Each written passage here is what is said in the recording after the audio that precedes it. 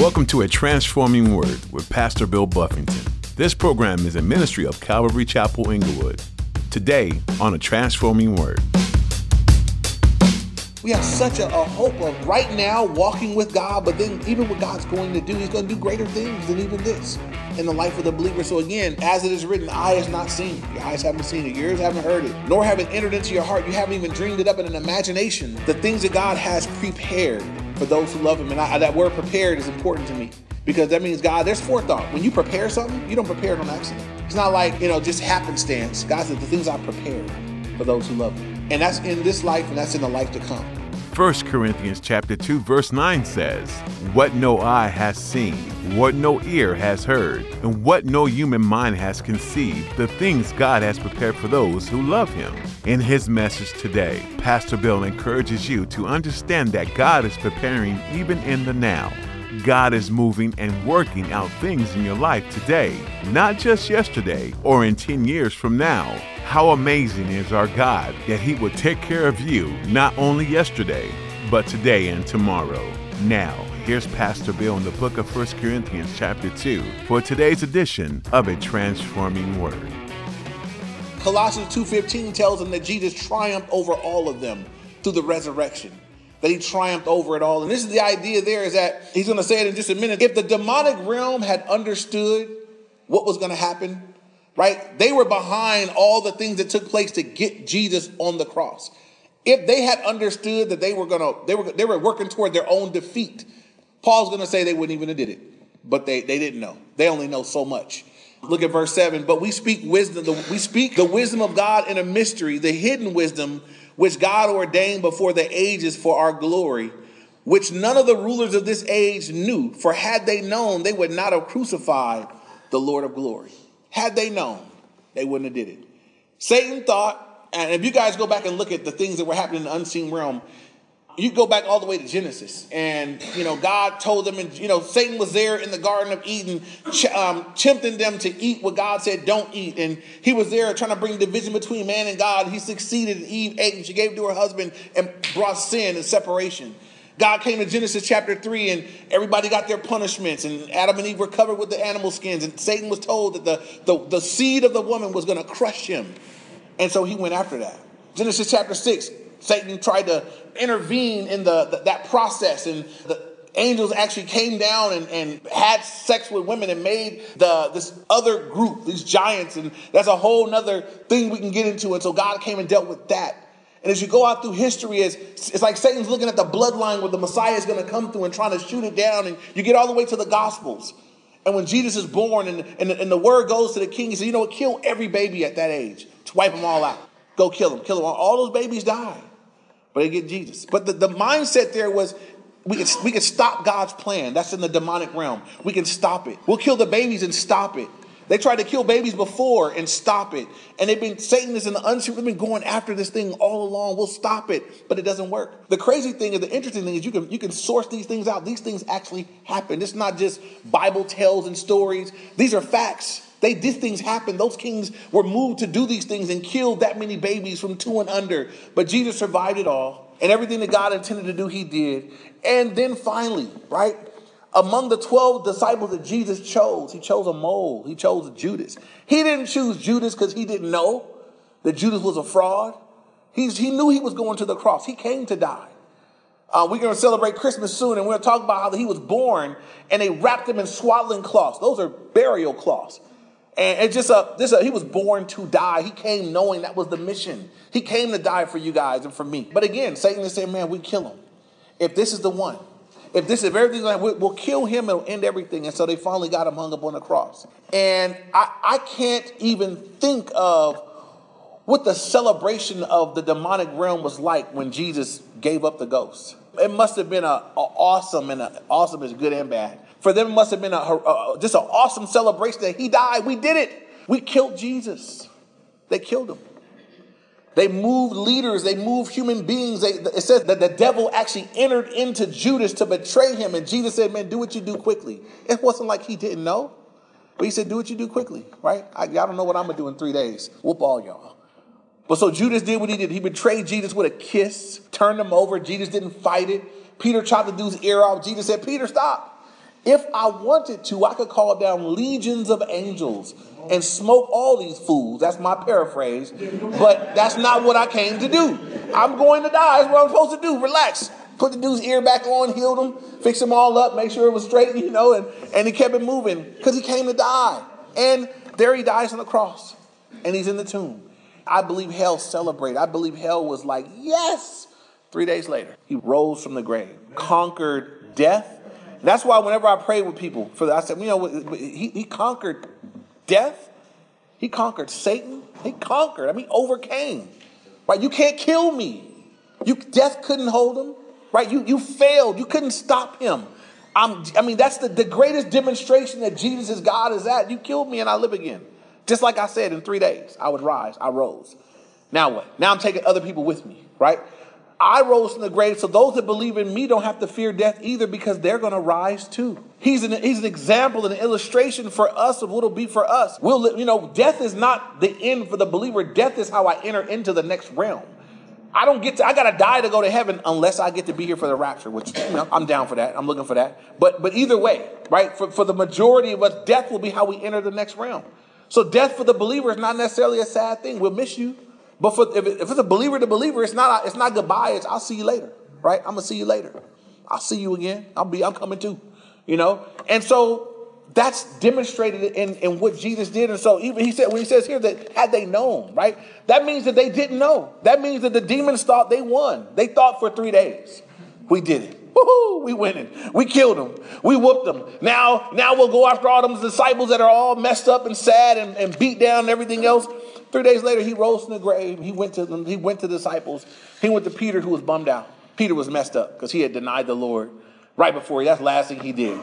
And so Jesus went to Peter and restored him. Said, you know what? You love me? Feed my sheep. You love me? Tend my lambs. Got a job for you to do. You still going to be a fisher of men. Reinstated Peter. Get on, boy.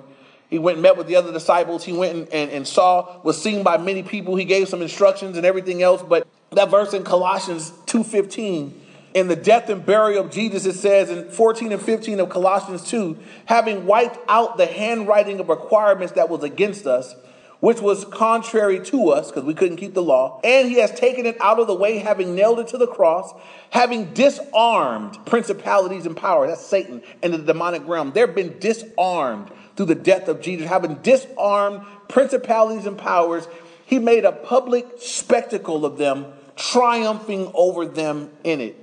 God says the cross was the victory place for Jesus. He triumphed over the demonic realm through the cross. That's why it's such a critical thing for the believer, the cross. There's never been anything more significant, more important ever happened in human history than that Jesus Christ died on the cross for me and for you.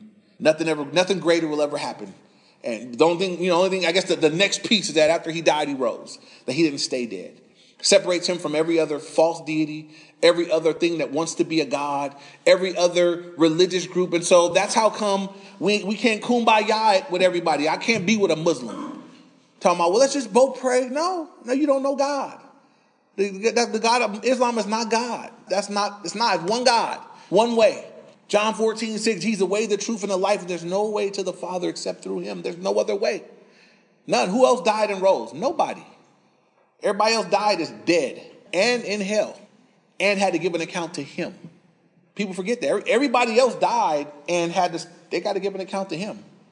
He's not giving account to anybody. He's taking account. He dies. He's judge and king and Lord and master. When the Bible says he's the King of kings, that means there's no authority above his authority. He's the authority above every other authority. King of kings. He's the Lord of lords.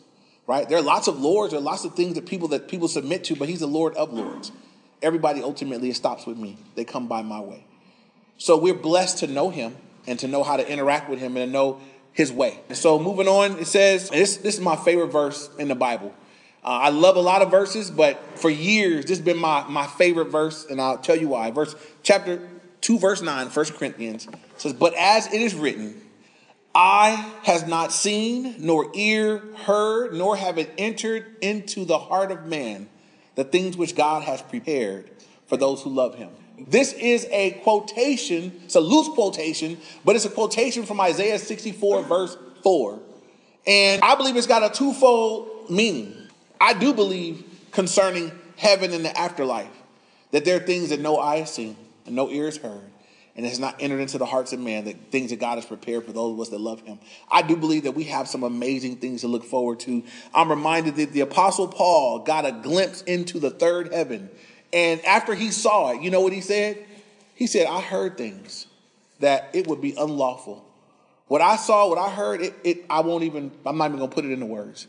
It would be unlawful for me to try to put these things into human words. You got to wait till you get there. So I'm always skeptical of the person that says, I saw heaven and I wrote a book and you can buy it for $12.99.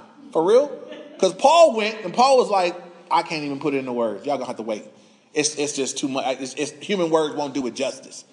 So when somebody giving me some human words, I'm like, yeah.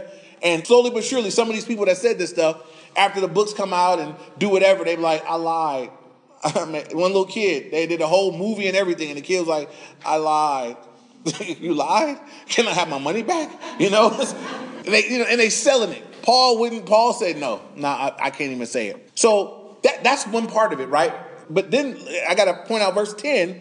He says, but God has revealed them to us through his Spirit. So it's not just heaven, right? There are things right now, right? There are things that God is doing. The Bible says that God is able to do exceedingly abundantly above all we can ask or even imagine. That's even now. That's even now for the person that will walk with the God and live a life according to the Spirit. There are things in this life that God said, I'll do things in this life that'll blow you away, that you haven't even thought of. You think about some of us here before we were saved and what you were thinking like and what you thought you would want to do and what you wanted to be and where your life would be and what would be happening, so forth and so on. And then how's that changed since you know the Lord? How's it changed since you walk with God? I would say that my life right now this is nothing like what I thought when I wasn't saved my life would be right now. And I didn't want to go into what I thought my life would be right now because it was a shame, what I wanted. My goals were shameful goals, right? But as I look at coming into Christ and having the Spirit of God inside me, and now what God is doing, it's like, man, this is beyond what this is better than anything I could have ever imagined in my life. That's right now, right? And I know that there's more things that God wants to do. That's beyond that. But then beyond this life, right? We have such a hope as believers. We have such a hope of right now walking with God, but then even what God's going to do, he's going to do greater things than even this in the life of the believer. So again, as it is written, eye has not seen, your eyes haven't seen it, your ears haven't heard it, nor have it entered into your heart. You haven't even dreamed it up in an imagination, the things that God has prepared for those who love him. And that word prepared is important to me. Because that means, God, there's forethought. When you prepare something, you don't prepare it on accident. It's not like, just happenstance. God said, the things I prepared for those who love me. And that's in this life and that's in the life to come. There are things that God has prepared for those in this life that love him and walk with him. How do you demonstrate your love for God, family? How does a believer show God we love him in a way that matters to him? Obey his commands. The greatest demonstration of love for God, not how loud I sing, though that could be an expression of my love for God, it's my obedience to his word. If you want to scream, God, I love you, do it through obedience. Your obedient life tells God, I love you. When your flesh wants to do this, but you know God doesn't want you to do that, and so you do the right thing, not because your flesh didn't want to, because you wanted to please God, that screams to God, I love you. Every time you obey God, every time you obey him and resist your own flesh or temptations or whatever to obey him, that is in God's lingo. That's his love language. He chose me over that. He loves me. She chose that over that. She loves me. That's God's love language. And so God said, for those who love me, prepare some amazing things in the life to come, but in this life too. That encourages me. I read that and I'm like, man, it's just good for the believer on both sides of everything. Again, verse 10, but God has revealed them to us through his Spirit. For the Spirit searches all things, yes, the deep things of God. And we know that something God does for every believer, God gives us his Holy Spirit. The Holy Spirit is God. There's God the Father, God the Son, God the Holy Spirit. But the Holy Spirit, God, comes to live within us. John 14, as Jesus was preparing the disciples for his physical departure of Jesus from the earth, he told them in John 14:16, I will pray the Father, and he will give you another helper, that he may abide with you forever, the Spirit of truth, whom the world cannot receive because it neither sees him nor knows him, but you know him, for he dwells with you and will be in you. So God saying, look, when I leave, right, it's been great that I'm walking with you right now on the earth, but when I leave, the Holy Spirit, another helper is going to come as the Holy Spirit. He's going to be with you, And then he's going to dwell in you. The work of the Holy Spirit. He's going to dwell in the believer. And then we got the third experience of the Holy Spirit coming upon us, which we've spoken about many times. But that's the work of the Holy Spirit. He's going to come and he's going to be the one to reveal truth to us, to lead us into all truth. And so here God says that, you know what, the world can't receive these things, but I reveal them to you by my Spirit. There are certain things, as he'll say, that are only spiritually discerned. And that's why we don't come at non-believers with a whole lot of other stuff. Like they don't know, they can't know. There are things that it requires the Holy Spirit for us to understand. And so he comes to live inside of us. The Spirit of truth. It says he searches all things. Yes, the deep things of God. Verse 11, for what man knows the things of a man except the spirit of a man which is in him? Even so, no one knows the things of God except the Spirit of God. I don't even do Bible debate with non-believers. If you're not saved, right, you can't understand. The Bible says we're going to see the natural man can't understand. He doesn't understand the things of the Spirit because they're spiritually discerned. So when I'm dealing with non-believers, I got one thing, gospel. I need to love you and I need to be sharing the gospel, right? All these other things. And I made some of these mistakes earlier on in my walk with the Lord, discussing extra things with people that ain't born again. They can't understand it. You know what you want to pray for non-believers? As you engage them and talk to them, the Bible says that the God of this age, Satan, has blinded them that they don't see. So the thing that you want to pray for a non-believer, God, I pray that you would bind Satan who blinds them, that they at least might see clearly. Because they can't even see right now. Satan's got them just like this. They can't see. Anybody here remember when you couldn't see? You just couldn't understand? You didn't make sense to you at all? See, I remember that. I remember when I could hear it, but I just couldn't see it. It didn't make any sense at all. And then I remember all of a sudden, just it clicked. And I saw it, I understood it. It all made sense. But I didn't start off that way. Right? That was a process. God did that. So we want to be mindful as we're talking to non-believers and ministering to them that there are things that they can't even see it right now. So don't be debating things. Be sharing the gospel with non-believers. Verse 12, now we receive not the spirit of the world, but the Spirit who is from God, that we might know the things that have been freely given to us by God. These things we also speak, not in words which man's wisdom teaches, but which the Holy Spirit teaches, comparing spiritual things with spiritual. And so he's just saying, we compare spiritual things with spiritual. I'm explaining things to you. I'm not drawing from the world to explain to you spiritual things. I'm explaining spiritual things with spiritual things.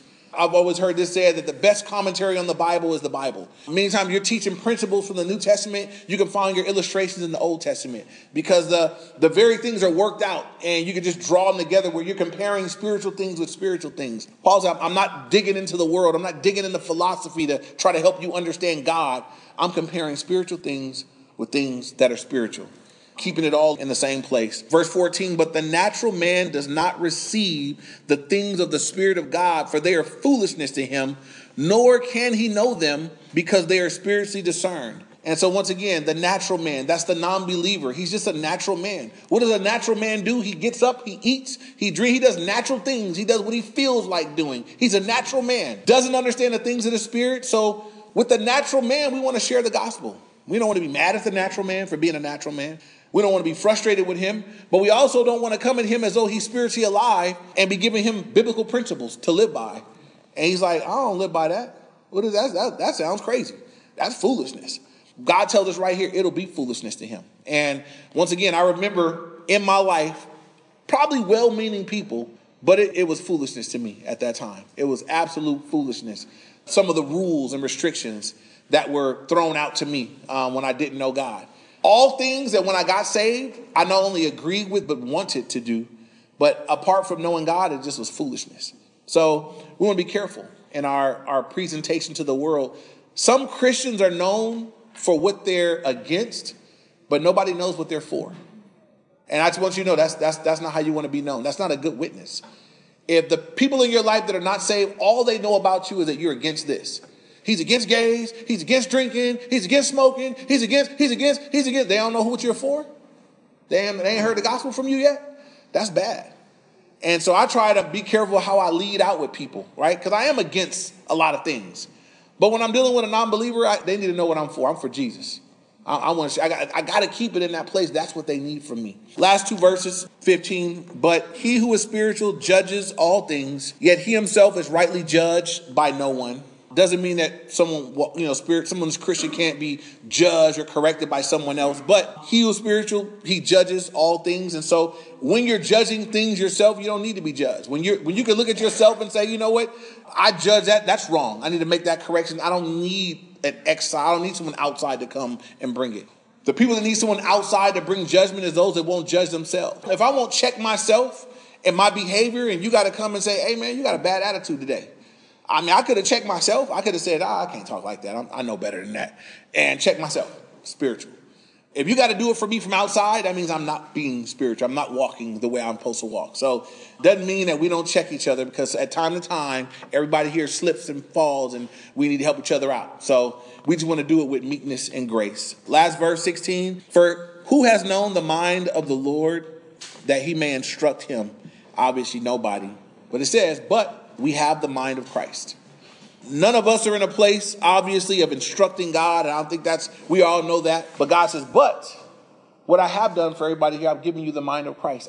Something God does to the believer as we grow in our walk with the Lord, as we grow in our knowledge of the word, as we spend time in the word, God says the mind of Christ, we begin to have his mind. We're growing in our ability to think like him as we think through the scriptures. I'm never going to grow to a place of judging or instructing God. But his mind, I can't have the mind of Christ. I can grow into a place where I'm spiritually minded, where the mind of Christ, the word of God, is changing the way that I think about things and the way I view things. 3 main points that I would just challenge us with. One, as Paul opened up and he kind of spoke throughout, in my presentation to the world, Paul says, I determined to know nothing else among you guys except Jesus Christ and him crucified. Everybody here, I know we interact with non-believers on a regular basis. I would just encourage you, as I'm encouraged as well, that in my interactions with the non-believers in my life, that I would seek out opportunities to share with them what matters.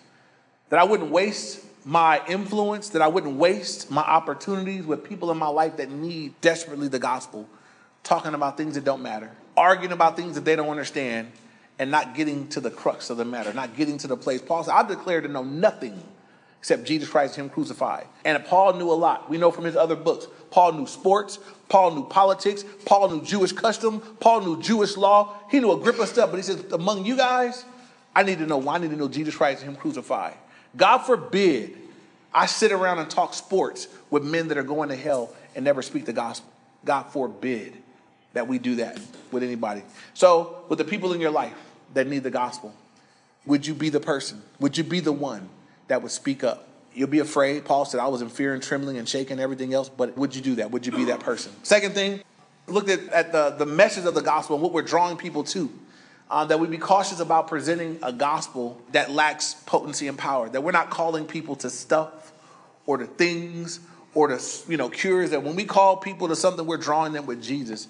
And that would be the main thing that we're presenting to people. Jesus. Who he is, what he did for them, how they can know him. And lastly, as Paul goes throughout this whole thing and he shares on just not being real big on the wisdom of man, his own personal strengths, but that it will really be a work of the Spirit of God in and through his life, and how every believer has that. I never can take for granted everybody here knows God.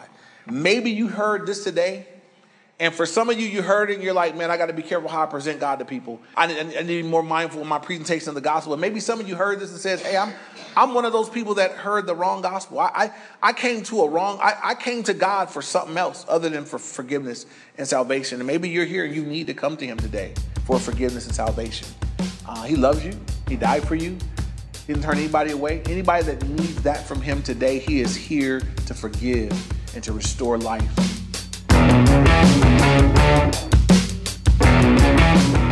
You've been listening to A Transforming Word with Pastor Bill Buffington. Today's message from the book of 1 Corinthians is available to listen to again on our website. Just visit calvaryinglewood.org and click on media. Or you can download our mobile app to listen to more teachings. You'll find a link on our website. You can also search for Calvary Chapel Inglewood in your app store. If you're looking for a place to connect this weekend, we'd love for you to join us for church. Look on our website for the latest times and location information. We're a group of people who love to learn from God's Word and be together as the family of God. Again, our website is calvaryinglewood.org. As we looked into the book of 1 Corinthians, accountability and helping other believers strive for purity and commitment to God are topics that come to the surface. Although these things aren't always fun or easy, they're an incredible blessing to have in your life and in your church. So look to be involved and accountable wherever you're plugged in with other believers. If you notice that this ministry has been a blessing, even when it's convicted your heart in certain ways, we're glad that we can be a part of that. Would you be praying for a transforming word? As the messages go out, many listeners may be hearing about the Lord for the very first time. We ask that you pray for ears to be opened, hearts to be softened, and for lives to be changed. That's all we have time for today. Join Pastor Bill again for another edition of A Transforming Word.